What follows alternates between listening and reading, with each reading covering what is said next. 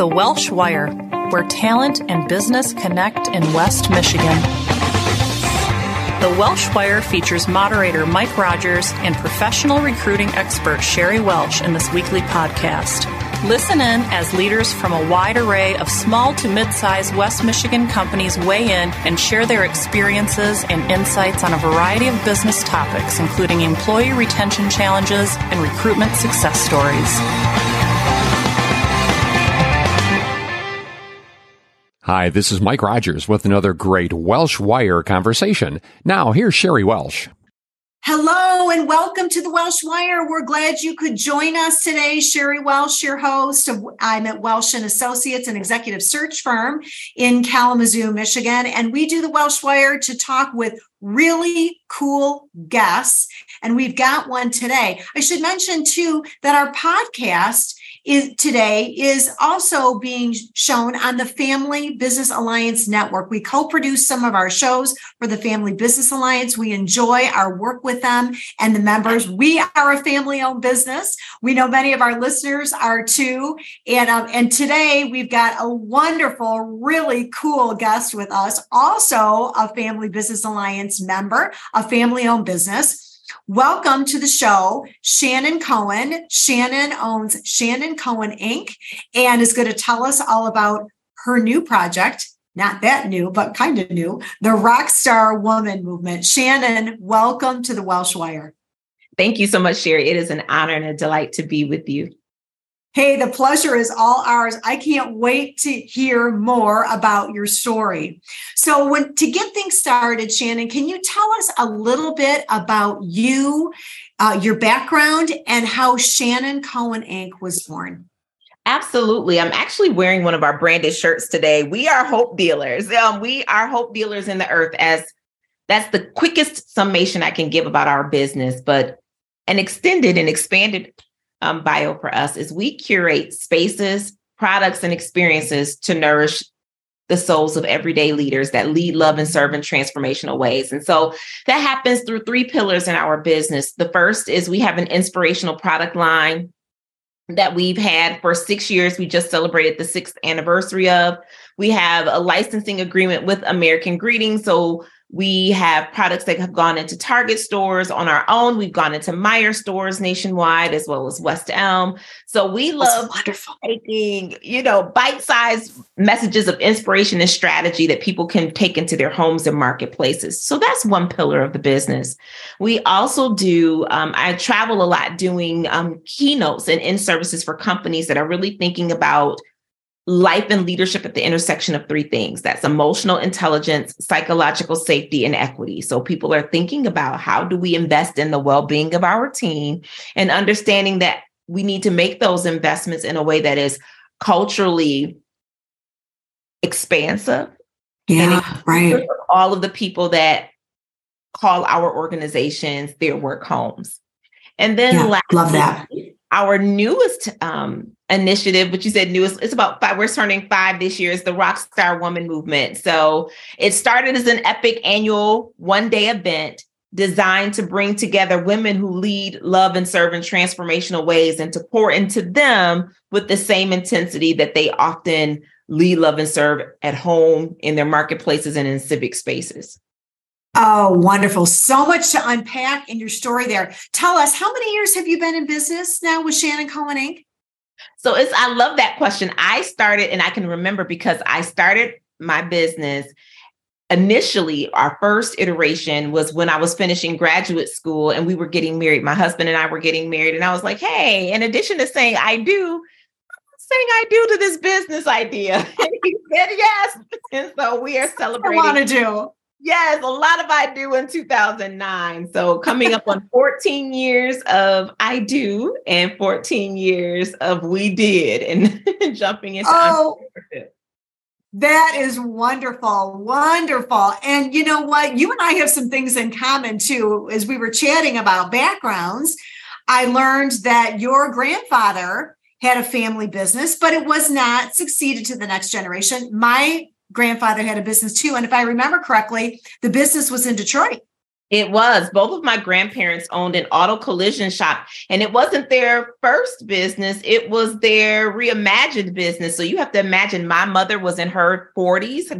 Their children were well out of the home. They were grandparents at the time, and it was an opportunity for them to launch a dream of their heart. And so they both launched an auto collision shop on the west side of the city of Detroit and used their business for social good. And I grew up as the unpaid apprentice in the business. And so I watched my grandparents employ people that were deemed unemployable, specifically men that left the community as teenagers and young men, fought in Vietnam, were impacted by Agent Orange and came back and were deemed unemployable. And then they also employed people that were a part of the Great Migration, specifically Black Americans that were migrating from the South North looking for improved opportunities. So my grandparents were my first example of, what we now look at as B Corp organizations and systems, people that have a triple bottom line, or how do we not only do good, and that mean profit, but do good, meaning societal impact. Right. That's so, really, they were the original hope dealers, weren't they? I mean, absolutely. You coined the phrase, so to speak, in your business, but what they started, they were dealing in hope right back then, right? For all sorts of people coming in and looking for places to plug into the economy and to earn a living and get their feet underneath them solidly financially. Good for them. Mm-hmm. Absolutely. My grandfather was also a pastor. He's still living. He's 93. My grandmother passed away when I was 14, but you're right. I saw them use this intersection of faith, business ownership, and justice to guide how they made decisions and how they moved through the earth, as from how they chose for supply chain to hiring. And so those same principles, you're right, those seeds of what it looks like to be a hope dealer in a business being one vehicle for being one, absolutely was seeded by them, for sure. Right. That's great. Well, my grandfather's story is not nearly that inspiring. He owned a dry cleaning business with his brother and he sold it. And when I was little, I didn't get to work in it. He was already, sold his business and retired. But, there's something about that entrepreneurial spirit that kind of is in our DNA, right? It's in yours. And probably inspired you, even though you didn't realize it at the time. And certainly I would say in mine too, because even my father and my mother were entrepreneurs. So you get that. And what I think is really interesting about your story right now is that your husband is in the business with you. And also you have intentionally introduced your son into your business, Shannon, teaching him about entrepreneurship at a very young age, because your son is, how old is your son right now? He is 9. He is in the 3rd grade. And absolutely, you said something, Sherry, that resonates with me. I do believe that gifts flow through families. And to see that lineage connection to entrepreneurship is really critical. I think it's one of the reasons why one of the motivations for us to be members of the Family Business Alliance is because while my grandparents owned that business and they operated it for about 15 years, there was never a conversation around succession. I don't think any of their children, wanted to inherit the business. After all, their children were in their late 30s to early 40s when they launched. But yeah, they had their own careers and their own lives at that point. Yeah. Absolutely. But I look at my son and I always tell him gifts flow through families. And so I've been looking for the intersection between what does he love to do? What is he interested in? And what are some ways he can use the business as an incubation space, as a playground to discover purpose and to tap into life at the intersection of joy and purpose. I love that. Well, I bet he's got a very bright future with you. I will tell you, my son is in the business with me today. Right? Something that I did not see coming, and I didn't nurture it as intentionally as you did. But again, something about those gifts flowing through families, something about in the DNA, he picked up on it right away and did enter the business with me as well. So I think our businesses will succeed just fine right down the road when it's time for us to step away. That's pretty exciting.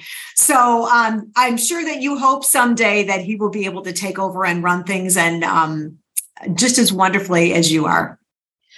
I have there is that desire. I think there's always, some aspect of the business. Right now, he has been the face of every one of our product catalogs. And that stemmed from when he was little. Oh. He was my first model, unintentionally so, but people love him. So we call him our chief marketing officer. When I do a video versus when he does the video, visibility is way different. And so I'm really excited for him to explore and discover. I think we get glimpses of purpose when we're children, and gift to be able to have a business where he can, it's an incubator for his innovation. And for young people, we do a paid apprenticeship for young girls that are between 6th to 12th grade, specifically focusing on Black and brown girls, because I had my first business idea at the age of 12. And my mother was an angel investor. So I think that we, as business owners, we get the opportunity to use our businesses to do good.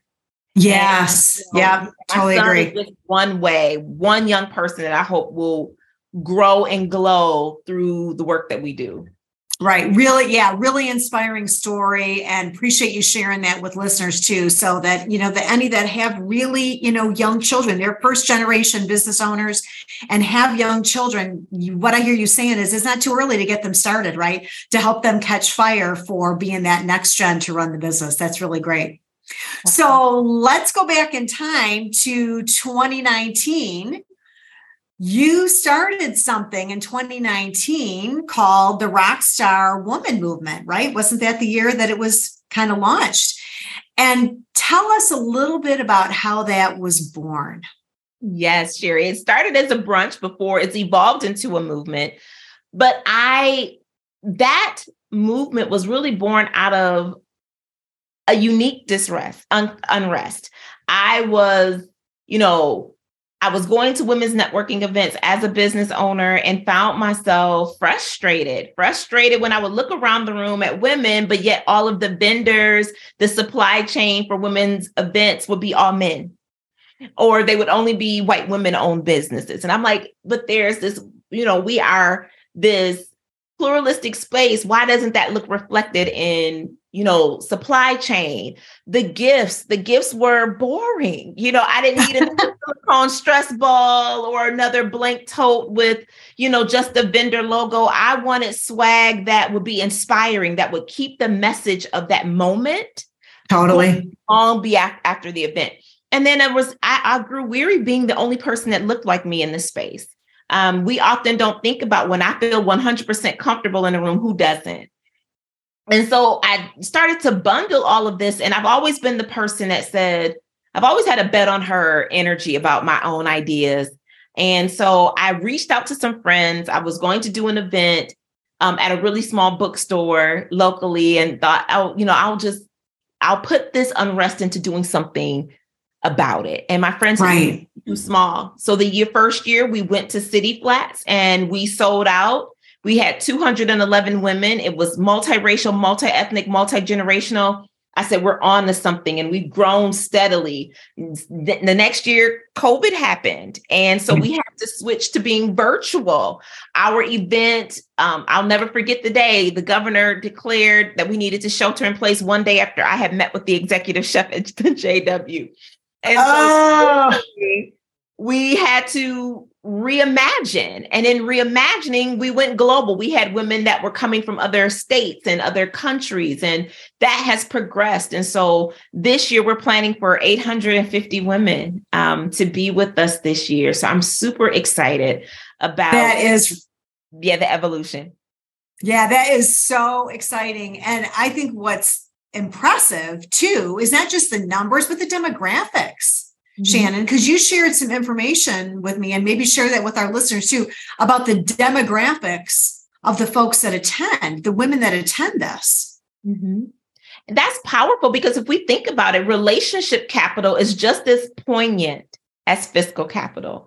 We want to build relationships, and we want to build them across discipline, across industry, across space, across lived identity and intersectional identities. And so that starts with design, how you design a space. So it's a reflection of my expertise around emotional intelligence, psychological safety, and equity. How do we design for belonging from the onset and make it fun? make it really fun. And so we brought all of those elements together, and I'm just really excited. I don't see many rooms like what we've cultivated through the Rockstar Woman movement. Right. No, I would agree with that. When I looked at your demographics, I thought the very same thing. And that's not easy to do. It really isn't easy to do, but you've done it well. You've done it with intentionality, and clearly it works. I mean, it's a room I can't wait to be a part of. I would have been part of it before, but I just heard about it. But I get to be part of it this year, and I'm really excited about that too. So you have seen really explosive growth over the past several years, which again is something you should be so proud of. You make it look really easy. You tell the story with such enthusiasm, but Shannon, we know that nothing good comes easy, right? There have got to have been some obstacles or challenges along the way. Those are the things that can make us stronger. And those stories that you'll share with us can really help our listeners and inspire our listeners. So can you tell us some of the things you faced as you sought to grow that movement and how you overcame some of those challenges and obstacles? Absolutely. Last year, outside of year one, was the first year we were able to have more people in the room than outside of the room. And that's a whole different thing. Completely different. Because your first event, what did you tell me, was like 300 or something? Just shy of 300. And so then when you think about user experience, you think about user design. How do you design an experience that is dynamic for people that are viewing it, and, you know, as equally dynamic for people that are viewing it as those that are in the room? And that is very challenging. Very challenging. Especially as people are starting to be over, you know, kind of virtual spaces and wanting to gather in real time together. So those were some of the, you know, it was like crisis, conundrum, and then, you know, reimagining possibilities that we've had to do over 3 out of the 5 years that we've been in existence. Mm-hmm. So multiple challenges for reinventing. So how do you get through that successfully? Because you did. What did you do uniquely to help you weather those challenges? I mean, was it just, did you pull a team around you? Did you just work to think different? I mean, what specifically did you do to get through all of those pivots? One of the things as I think about that question, Sherry, one of the unique elements that we introduced was a brunch box. So I love watching New York Fashion Week. I love watching the Grammys, Academy Awards, things like that. And if you've ever watched those shows, you would notice in the VIP section, there was always a gift on the chairs of VIP. And the gift wouldn't be any gift. It would be this release of what was kind of cutting edge or coming soon that the general public didn't have. And so we adopted that same energy and mentality into how we designed the brunch box. So even though we're a company that designs inspirational products and goods, we designed something uniquely special, specifically for the Rockstar Woman movement that you can't get anywhere else unless you're at brunch. So it became this, not only this coveted item, but this really critical movement and placemaking item. And one of our signature pieces is we always include apparel, this one-time apparel release in brunch box. So what happens is whenever you run into a woman that has, like, last year's shirt was bet on her, we get messages and testimonials from women all the time. Like, I was in the airport and I was in California, and I saw a woman with her bet on her shirt. We were like, we both know one another. We're part of this same community. It was not only, you know, visually, it told our story and told the story of the brand, but it was a connector. It deepened that connective tissue between women who, you know, were in different places and spaces and didn't realize they were a part of the same community. And then it keeps our message going. So as people walk, I can't tell you how many requests we get for that bet on her shirt. And so that was one tool and one strategy that we activated to say, how do we make this work for us and not against us? And is that brunch box, is that something that whether you were in person or virtual? Everyone. Okay. Everyone gets Amsterdam, Bermuda, you know, into northern Michigan. Everybody gets that same brunch box. So it becomes this synergy and this connective tissue within our community. I love that. What a great, great idea for leaders that are inspired by your story, right? But like face their own challenges in building and scaling their dreams. And as you scaled Shannon Cohen to what it is today and the Rockstar Woman movement into the movement that it is today, what advice would you share with leaders who are facing their own challenges? What's helped you as a hope dealer, right? To get through it? One of the things I maintain is an innovation folder. I think that every founder, every CEO, every difference maker, intrapreneur or entrepreneur needs an innovation folder because we get these zany ideas, these sparks, these ahas all the time. And sometimes if we don't write them down or have some data repository, data tracking method that we use, we will forget. These memories, right. as amazing as they are, those loose things we forget. And so I've had the moments. I know. Yes. We know that and then we're trying to recall and get frustrated when we can't recall. So write it down, whether that's photo journaling, that's something that I do, whether you want to send yourself a voice memo, capture those ideas because you will be surprised. Even if you can't activate today, that idea that you captured today may be the solution you need tomorrow. Totally. Yeah. So many things that we're activating in our business today that were ahas and sparks that we captured and put in our innovation folder years ago. Great tip. Great tip. Anything else that you would share with listeners that you would say, hey, this has really helped me out and don't lose sight of this as you face challenges in your business?